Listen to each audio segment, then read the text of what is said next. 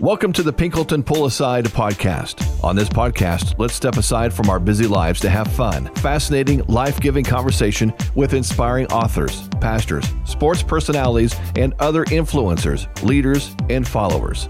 Sit back, grab some coffee, or head down the road, and let's get the good and gold from today's guest. Here's Jeff Pinkleton, Executive Director of the Gathering of the Miami Valley, where their mission is to connect men to men and men to God. Hello, friends. Thanks for joining us again today for another episode of the Pinkleton Pull Aside podcast, where we like to talk all things life, leadership, lessons therein. And we love to do that in the arenas of sports, of music, of books, of leadership, as I said, comedy. And today, I'm blessed. We've had a little bit of time trying to put this thing together and make it happen, but I've got Jon McLaughlin, who co-hosts the Dadville podcast with Dave Barnes, who's previously been on here with us. And he's a musician in his own right, songwriter, doing all kinds of cool stuff down there in my home city of Nashville, Tennessee. So, Jon, welcome. Thanks for joining us today. Thanks for having me.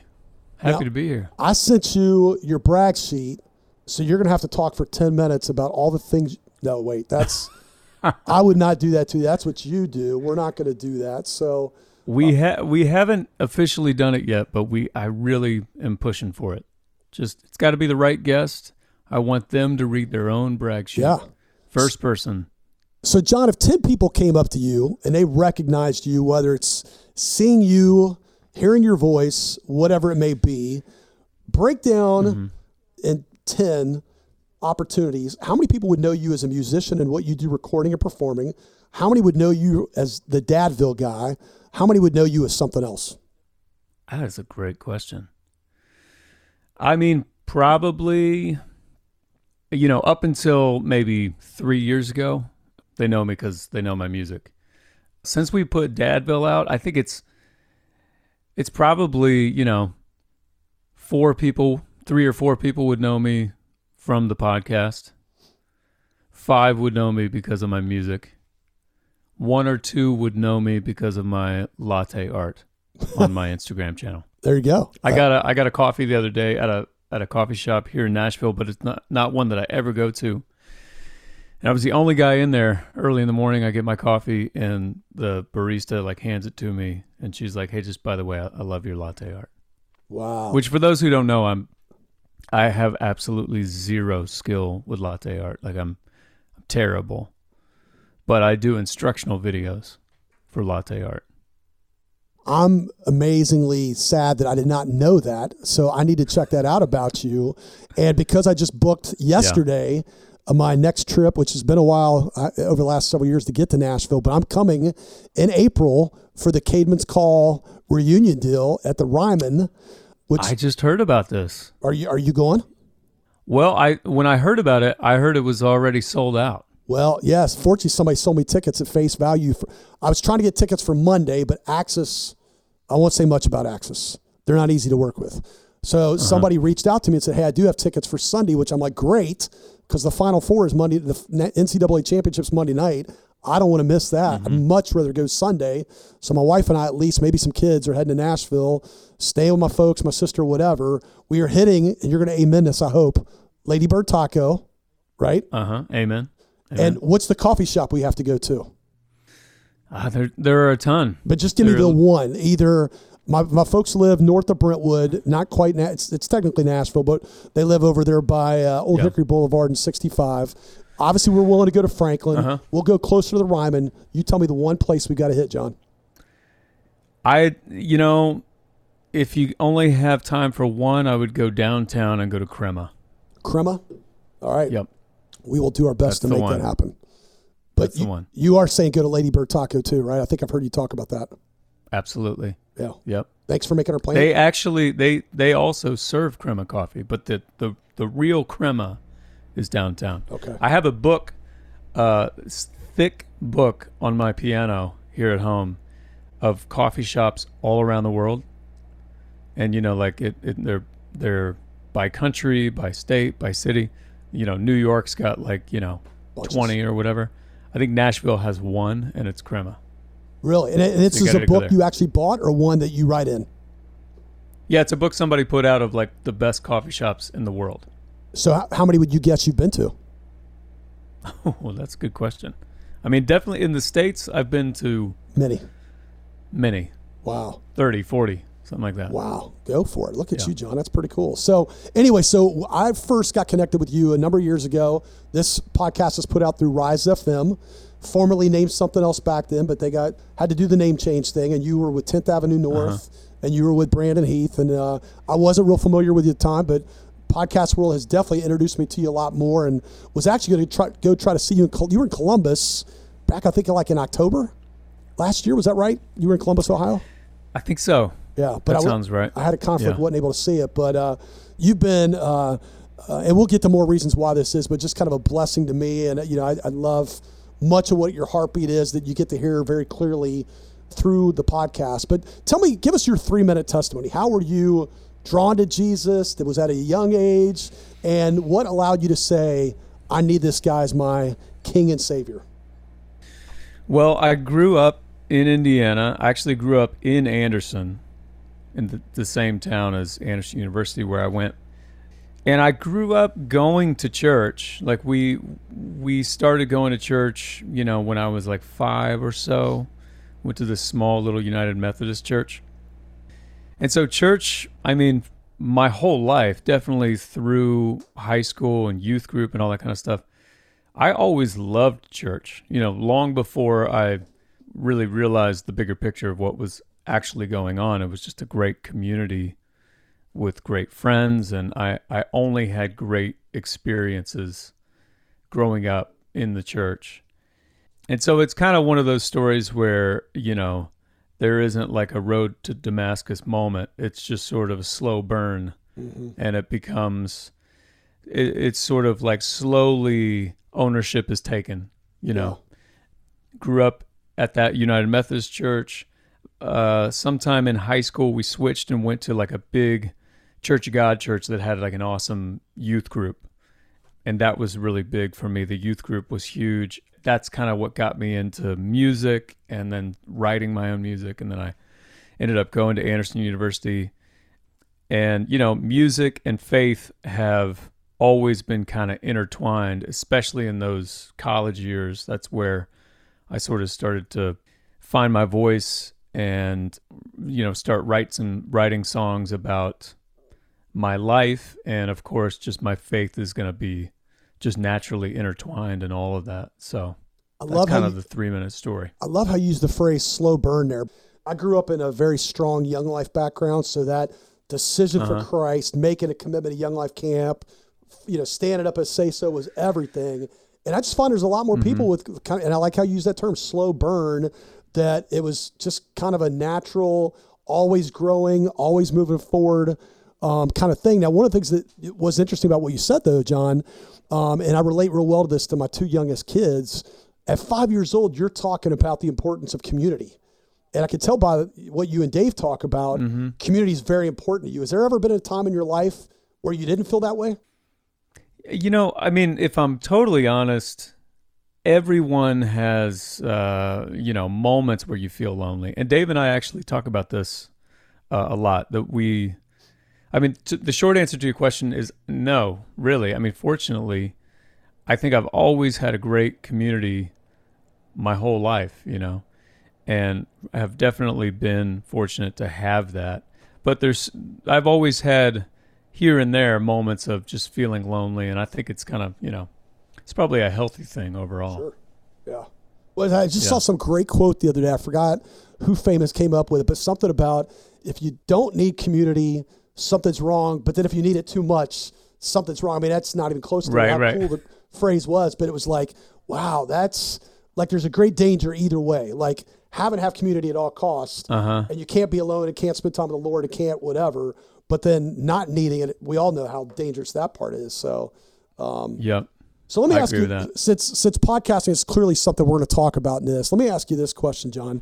When you and Dave, because you've done so many great ones, and Tuesday morning, one of the first things I do when I get up is I go to my Spotify account and I'm looking to see, okay, who's the guest that you guys have coming, and at some point later, I know I'll listen to it or whatever. when you get done, when do you go like, oh my, Dave, like this was incredible, versus you get done with one and you're like, okay. What's the difference in those two when you know one just killed it and it was incredible, much like writing a song, versus when you're like, that happened. It took place. We had a conversation. Yeah. Or have they all been like, no, that was really good? I mean, fortunately, most of them have been like, oh, that was great. Like if we're, because of COVID, we have done a lot of them remotely. And so once we're done, we get off the Zoom call, Dave and I are texting each other immediately like, oh my gosh, that was so amazing. And a lot of times we live right across the street from each other. So we'll get together and chat about it. I will say, like, this, doing a podcast is more challenging than what I thought it was going to be. Yeah. Like a lot of times the podcast, at least the formats that are just kind of a chat and a conversation, I went into it thinking, oh, we're just chatting, like this will be easy. And it's definitely, there's more of a skill to it that I had to learn slowly. So I think earlier on, those early interviews that we did, I would get so in my head sometimes that once it was done, I would be like, I don't really even know how that went. I'm judging myself too much the whole time. Yeah. So I really had to learn to like, just be in the chat. It's the same as music. Like if you're playing with an ensemble, you're playing with a band, and you're only focused on the part that you're playing, like the whole is going to suffer for it. As you're playing, you got to be listening to the whole thing, and then hopefully adding to it. Yeah. So it's taken me some time to kind of like back up a little bit and kind of like see the bird's eye view, and it's helped me enjoy the conversations way, way, way more. So most of the time we get done. We had one yesterday that just afterward we were like, we could have done that for 3 more hours. Yeah. Like it was so great.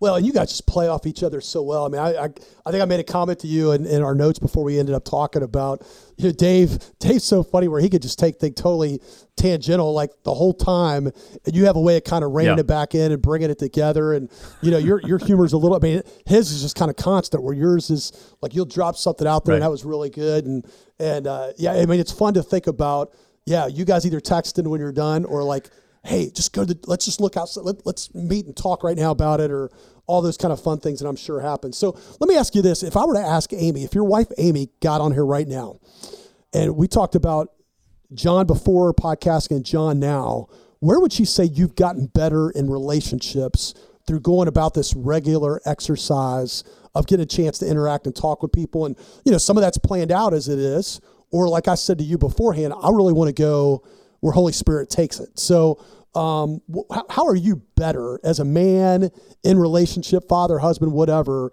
that Amy would notice a difference in you because you've been doing this for a few years? Man, now I'm like, I want to get Amy out here. I want to see what she would say to that. Go get her. Yell at her, tell her to come on. Let's hear it. I don't know. That's a really great question. I mean, I obviously I can only speak for myself and where I think that I have, kind of improved outside of the podcast.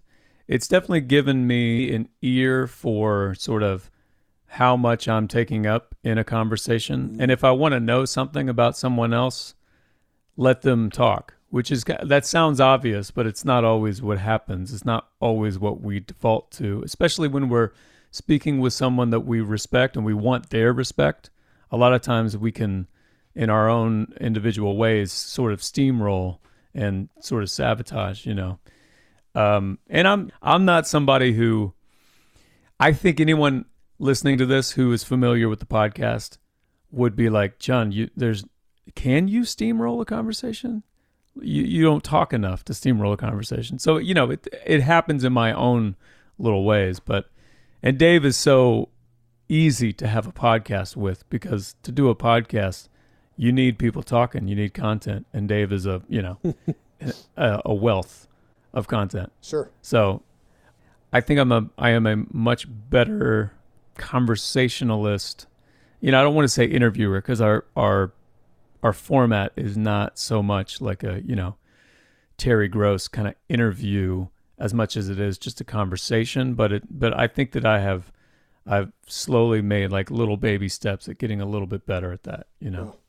Well, probably a better listener, right? I mean, exactly. Better listener. Yeah. Yep. I'm going to get to one of the things I think you do pretty well a little bit later, but I've heard you mention numerous times, I think Dave has too, you'll hear somebody, whether it's, you know, again, a Kirk Herbstreit, an Abner Ramirez, a Matthew West, all the many people you've had on there, you will acknowledge something they said or did or a rhythm they have that you're like, hey, I need to start doing that, or I want to start doing that. Have you picked up a couple things that you literally have said, okay, that's now happening. I'm doing that now because, like, I know Matthew West talked about his trips he does with his kids at, I think it was 13 years old or something like that. Is there anything you have picked up on that you're actually implementing in your life over the time of doing this? Absolutely. I mean, Dave and I say all the time, like, if we never like recorded this or ever put it out and just had the conversations, it would be so beneficial just for the two of us as humans, as dads, as husbands. Yeah, a couple of the things that I think about all the time, you know, we have like sort of like this, you know, celebrity musician, actors, whatever, and then we sort of have the experts as well. And we had a guy named Stephen James on early on, and man, he said, I think about this all the time. It's probably the number one thing if I had to list in order the things that I have learned and have been impacted by. He really opened my eyes to, as a parent, the number of times that whatever I'm concerned about or stressed about with my kids, 9 times out of 10, it's probably my own thing that I am projecting onto them for whatever reason. It's whatever it's whatever I didn't do as a kid or didn't have as a kid that I want them to have, or that I did have, and so I want them to have because then that's familiar to me, etc. There was another interview we did with Tony Hale, actor Tony Hale, and he said he was talking about taking his daughter to the Emmys. He was up for his second Emmy, and he brought his daughter, and he said, you know, this can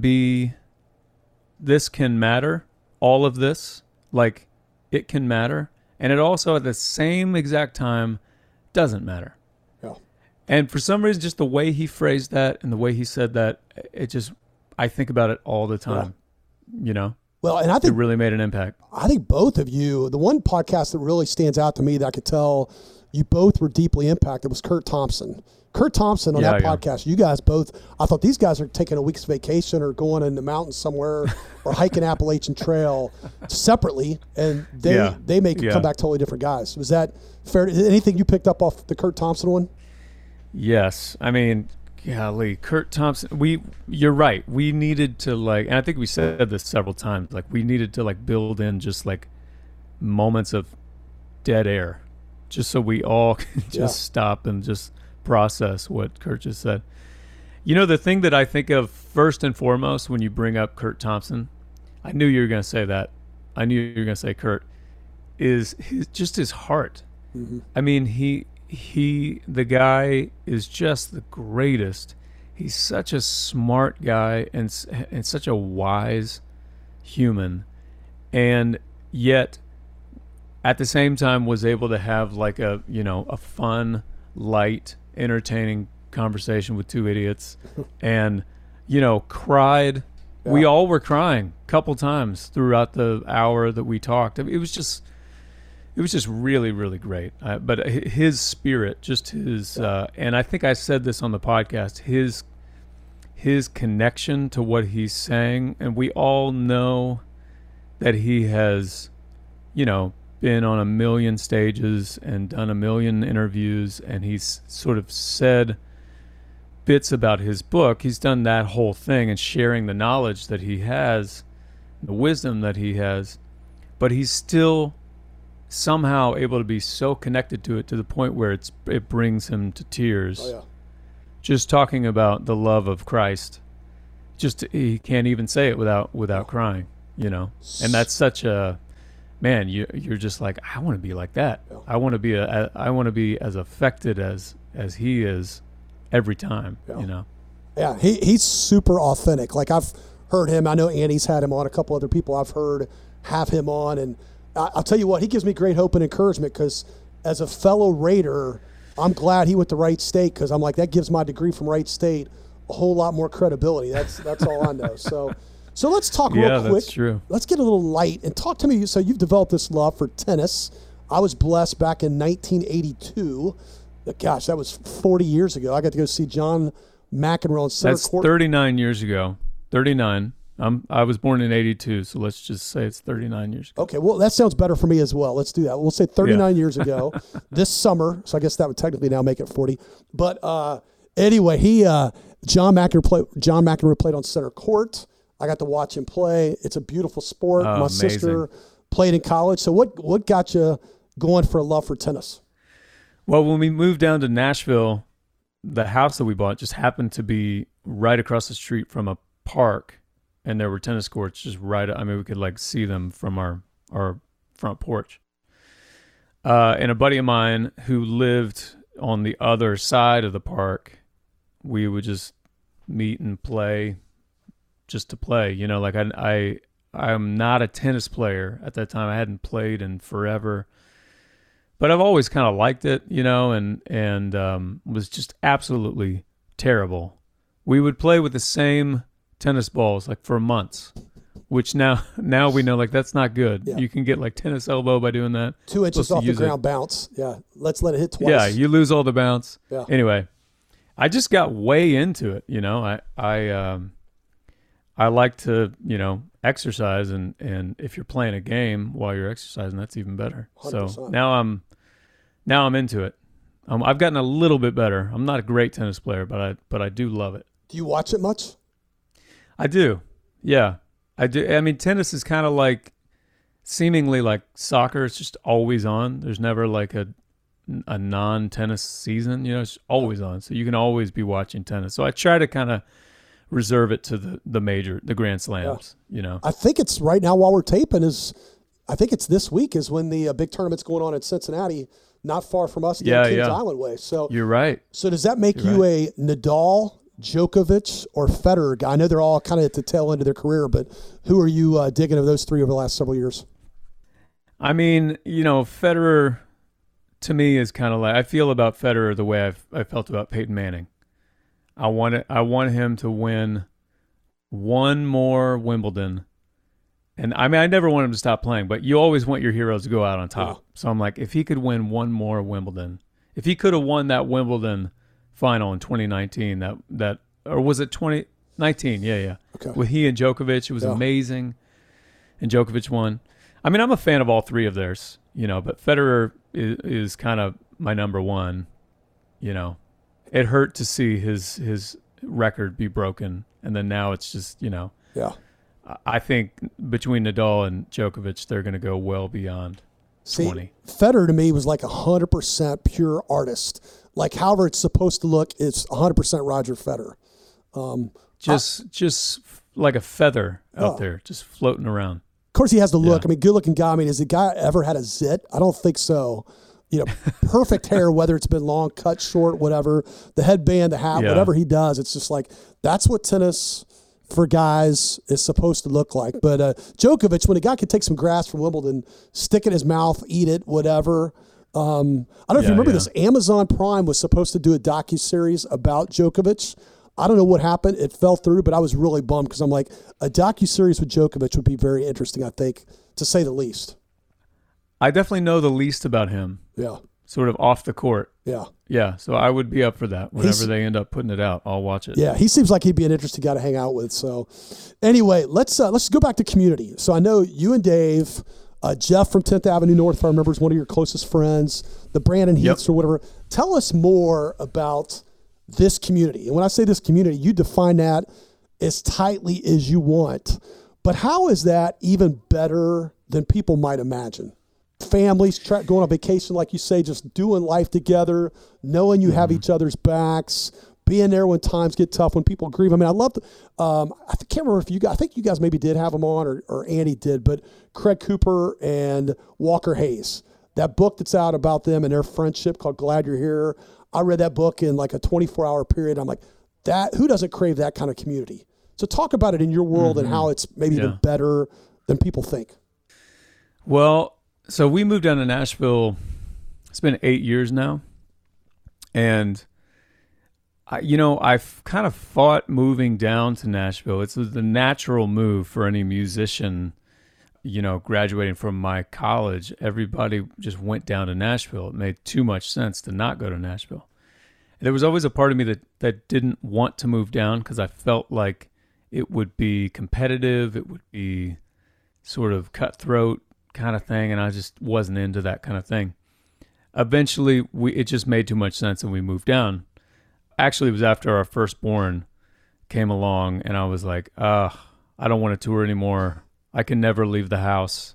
We'll go to Nashville, and I'll write for other people, and I'll stay home.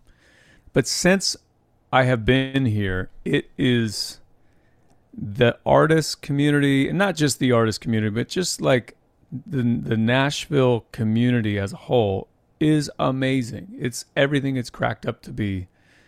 Everyone is as talented as they say that they are. The barista that's making your coffee on any given morning is probably an amazing whatever. It just, the town really is that way. And it sort of breeds this, I don't know if it's that everyone is a transplant from somewhere else and everyone's here trying to make their community, and that it kind of makes for this sort of open, everyone has this kind of kind, genuine openness, It's great. It's amazing. And, my wife is really to blame for a lot of our social calendar. We're both very sociable, and we've got a great church here in the neighborhood, a great school here in the neighborhood. It's awesome. I mean, I can't say enough about it. It's really, if it's going to make it really difficult to make any move outside of Nashville. What church are you guys tied to down there? It's called Midtown 12 South. It's just right down. It's actually like the church that's right next to like our regular coffee spot. Okay, cool. Yeah. Really? I feel like I've heard about that. It'd take me too long to try to figure out why. I feel like I have a thought there about somebody on staff or something. I've heard really good about that. So that's really cool. I love that. Like, there was nothing you said in there that was like, but there's this that's not really that good, or there's that's not that really good. I mean, just like I said, when you talked before we got on here about, like you guys in the barns doing vacation, heading down south. It's just, that's super cool that it is that genuinely good. So anyway, let's transition on. So I like to do these things called the rapid five. So they're just 5 quick hitting, what jumps out at you real quick, questions that give us some brief answers that will tell a lot about you. So, John, what is your favorite childhood snack or cereal? Oh, cereal is Golden Grahams. 1,000%. That's a great one. Can't go wrong. What about snack? Childhood snack? I don't know if this counts because it takes some prep. Ooh. But my mom makes a cheesecake that is unbelievable. So any get together, any special event, there would always be a cheesecake to this day. So you've talked about that in at least one episode, and I think Dave maybe brought it up. So it's really that legit. Like you said, you've even had her. There was something you told in one of your podcasts about being like over COVID and you didn't get to see her, but she was maybe going to mail it. There was something really goofy about that. So it is like that legit. Like Cheesecake Factory has nothing on her. Hey, I mean, in my opinion, no. She could open up her own Cheesecake Factory. Hopefully call it something else, but there you go.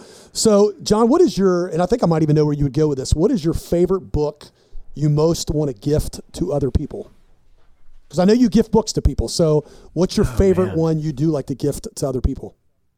Man, that is a great question. This is the third question you've asked, and I'm like, that's a great question. When did you want me to be a third co-host with you and Dave? I think you're calling me out. I'm ready. We'll talk to our accountant about that. We'll see. That's right. I'm cheap. I have never. I gotta say, I've never gifted this book to anyone, so I gotta say that. Mere Christianity is great. That's a great sort of like book that I try to read on a regular basis. Weren't you, if I remember correctly, was the one book I think you gifted a lot to people was Ruthlessly Eliminate Hurry? Oh, yeah. Yeah, that may be the answer. Didn't you give a bunch of those away, if I remember correctly? Dave did. Dave bought a dozen of those. It was like a stack, and he was just giving them out to everybody. But yeah, Ruthless Elimination of Hurry, John Mark Comer. Yeah, that's a great one. That's one of those books that has made a big impact, tangible impact on my day-to-day life. Sure. Yeah.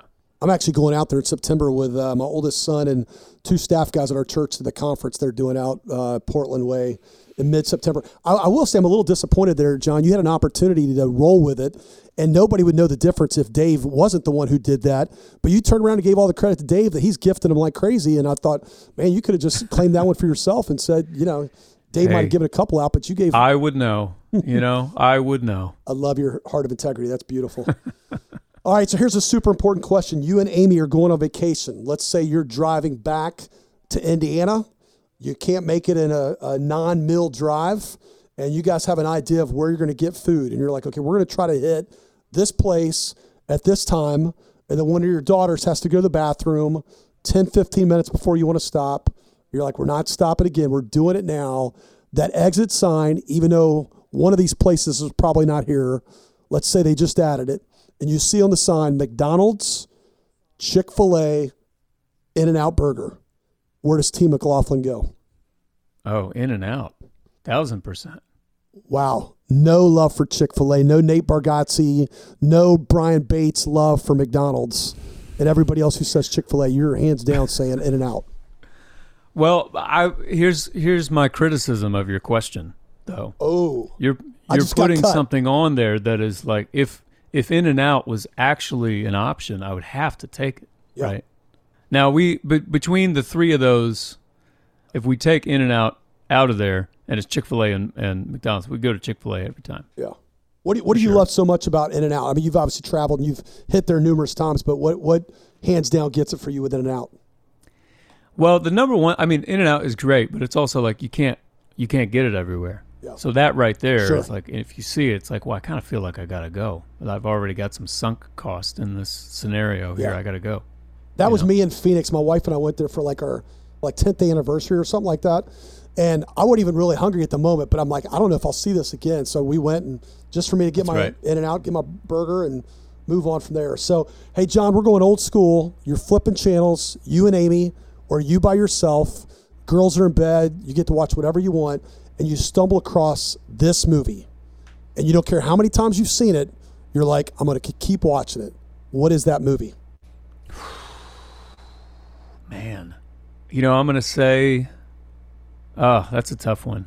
I'm going to say Back to the Future 2. Wow. If that's on, I'm going to watch it.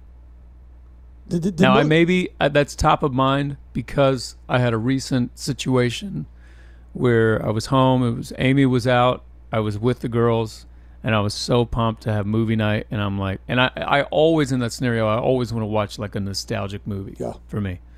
So I'm like, I think it's time. I think let's do Back to the Future 2. And you might be thinking, why wouldn't you start with Back to the Future 1? But I'm like, this might be a tough sell. So I'm going to go with Back to the Future 2 because it's more futuristic, and I think that might keep them engaged, right? And we started watching it, and it was too confusing. I had to explain to them, like, well, why is it, are they they're in the future. Okay, I think they got that. But when they go back to the past, why is the past different now? Because someone from the future went back and changed the future. It got confusing, so we had to stop. So now I think it's just the part of me that's like, well, I want to finish that movie. So did it stand the test of time at all?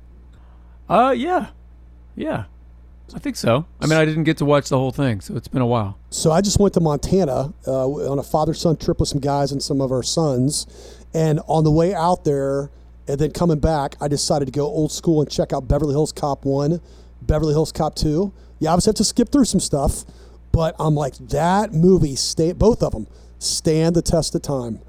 Eddie Murphy at his absolute best, his relationship with Taggart and what's the other guy's name?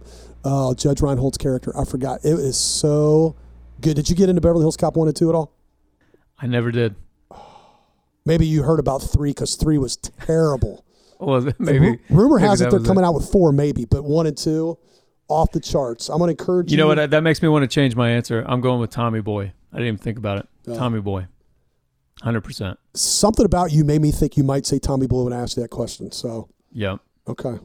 Well, there we go. Now I need to go watch Beverly Hills or Back to the Future 1 and 2 again. So last question, John. What is your most favorite trendy clothing item that you most bought into? When it was cool and happening and popular, you're like, I bought into that clothing thing. Hammer pants. 1,000%. Wow. And how tall are you? I had the most ridiculous parachute hammer pants. Multiple pairs. They looked ridiculous. How tall are you? 5'8". No, you're not. Yep. Aren't you? I thought you were taller than that. Okay, so that makes me feel better because I think hammer pants on like a guy who'd be like 6'6" or something like that. I didn't think you were 6'6", but I'm like, that would be a little good. Yeah, you got to be a little medium to shorter side to kill it on the hammer pants. So you like MC Hammer? I don't as know well? that I was killing it, but I was way into Hammer. Yeah. My friend Tyler Meacham and I, we'd have like matching Hammer pants. We'd be like, hey, are you wearing the green ones tomorrow? Okay. So, a couple years ago, I can't remember if this was during COVID. It must have been before COVID. MC Hammer did a concert after a Cincinnati Reds game at the Reds Stadium, and I heard about it like 2 days later, and I was totally bummed. I mean, I think it rained even, and he's still out there doing his little, can't touch this dance routine in the rain. And I'm like, I would have paid big bucks to check that out. And it was free after a Reds game. I would love to see that. Oh, okay. You have an image in my mind every time I think of you now. Let's get the GIF. Let's get the meme, whatever. John in the green hammer pants. That will not get out of my... Like the Boston Celtic green. Neon green, too. Neon. See, I pictured you like the Boston Celtic green. No. Neon. Yeah, we needed flashier than that. Wow, that's crazy. Hey, I'm going to skip ahead because we got a lot more we could talk about, but I got to get to... I'm going to have to throw in a quick question.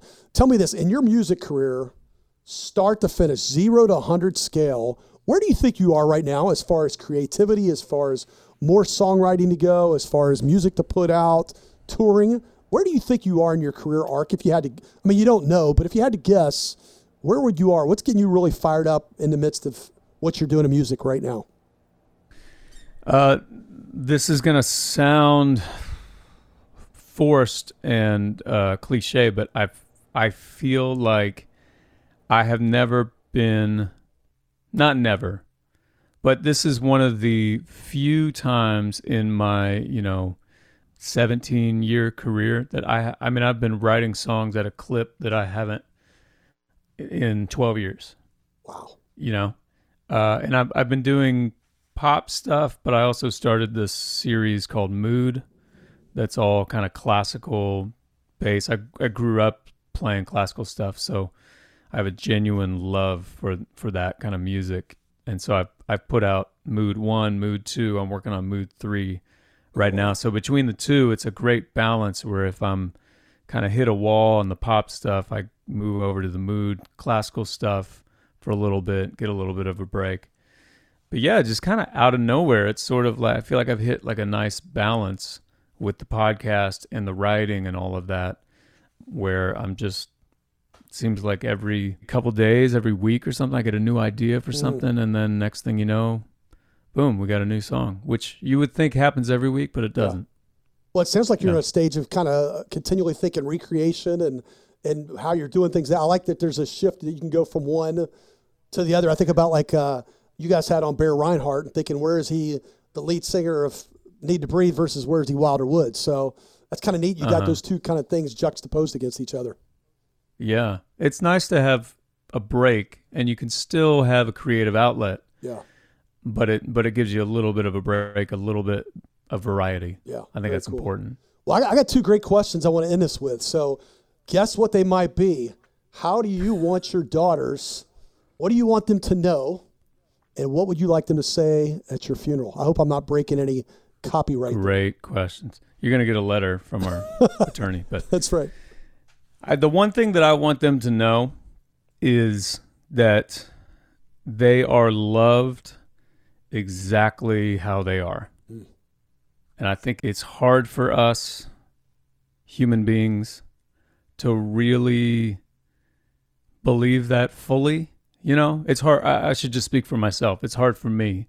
It's kind of one of those things where like you can sort of like conceptualize it in a moment, and then you go throughout your day and you kind of veer toward, works-based living, having to prove something, having to achieve something, etc. And I really want them to believe and know that they are loved by me, by Amy, by Jesus, exactly how they are, and then go from there. So what do you want them to say at your funeral? I want them to say, man, he was the best dad in the world. That's it. The way you say that and the look on your face and even thinking it through, a lot of times I've always said we'll say the most flippant things like, my wife's the hottest woman in the world, or this or that, and it's not even close to being true. You sound like the way you said that, like you want it to be true, be said because it was true, period. Right? Let's hope. Nothing wrong with that. Jon McLaughlin, you've been great. If people want to know more and find out about you with all the many things you got going on, where is the best place for them to go? Best place to go would be my website, jonmcl.com, jonmcl.com. And then the Dadville podcast comes out every Tuesday. Every Tuesday. Yep. Our friend Barrett Ward is on this week, who I actually just saw this morning right before I came out here. We were having coffee.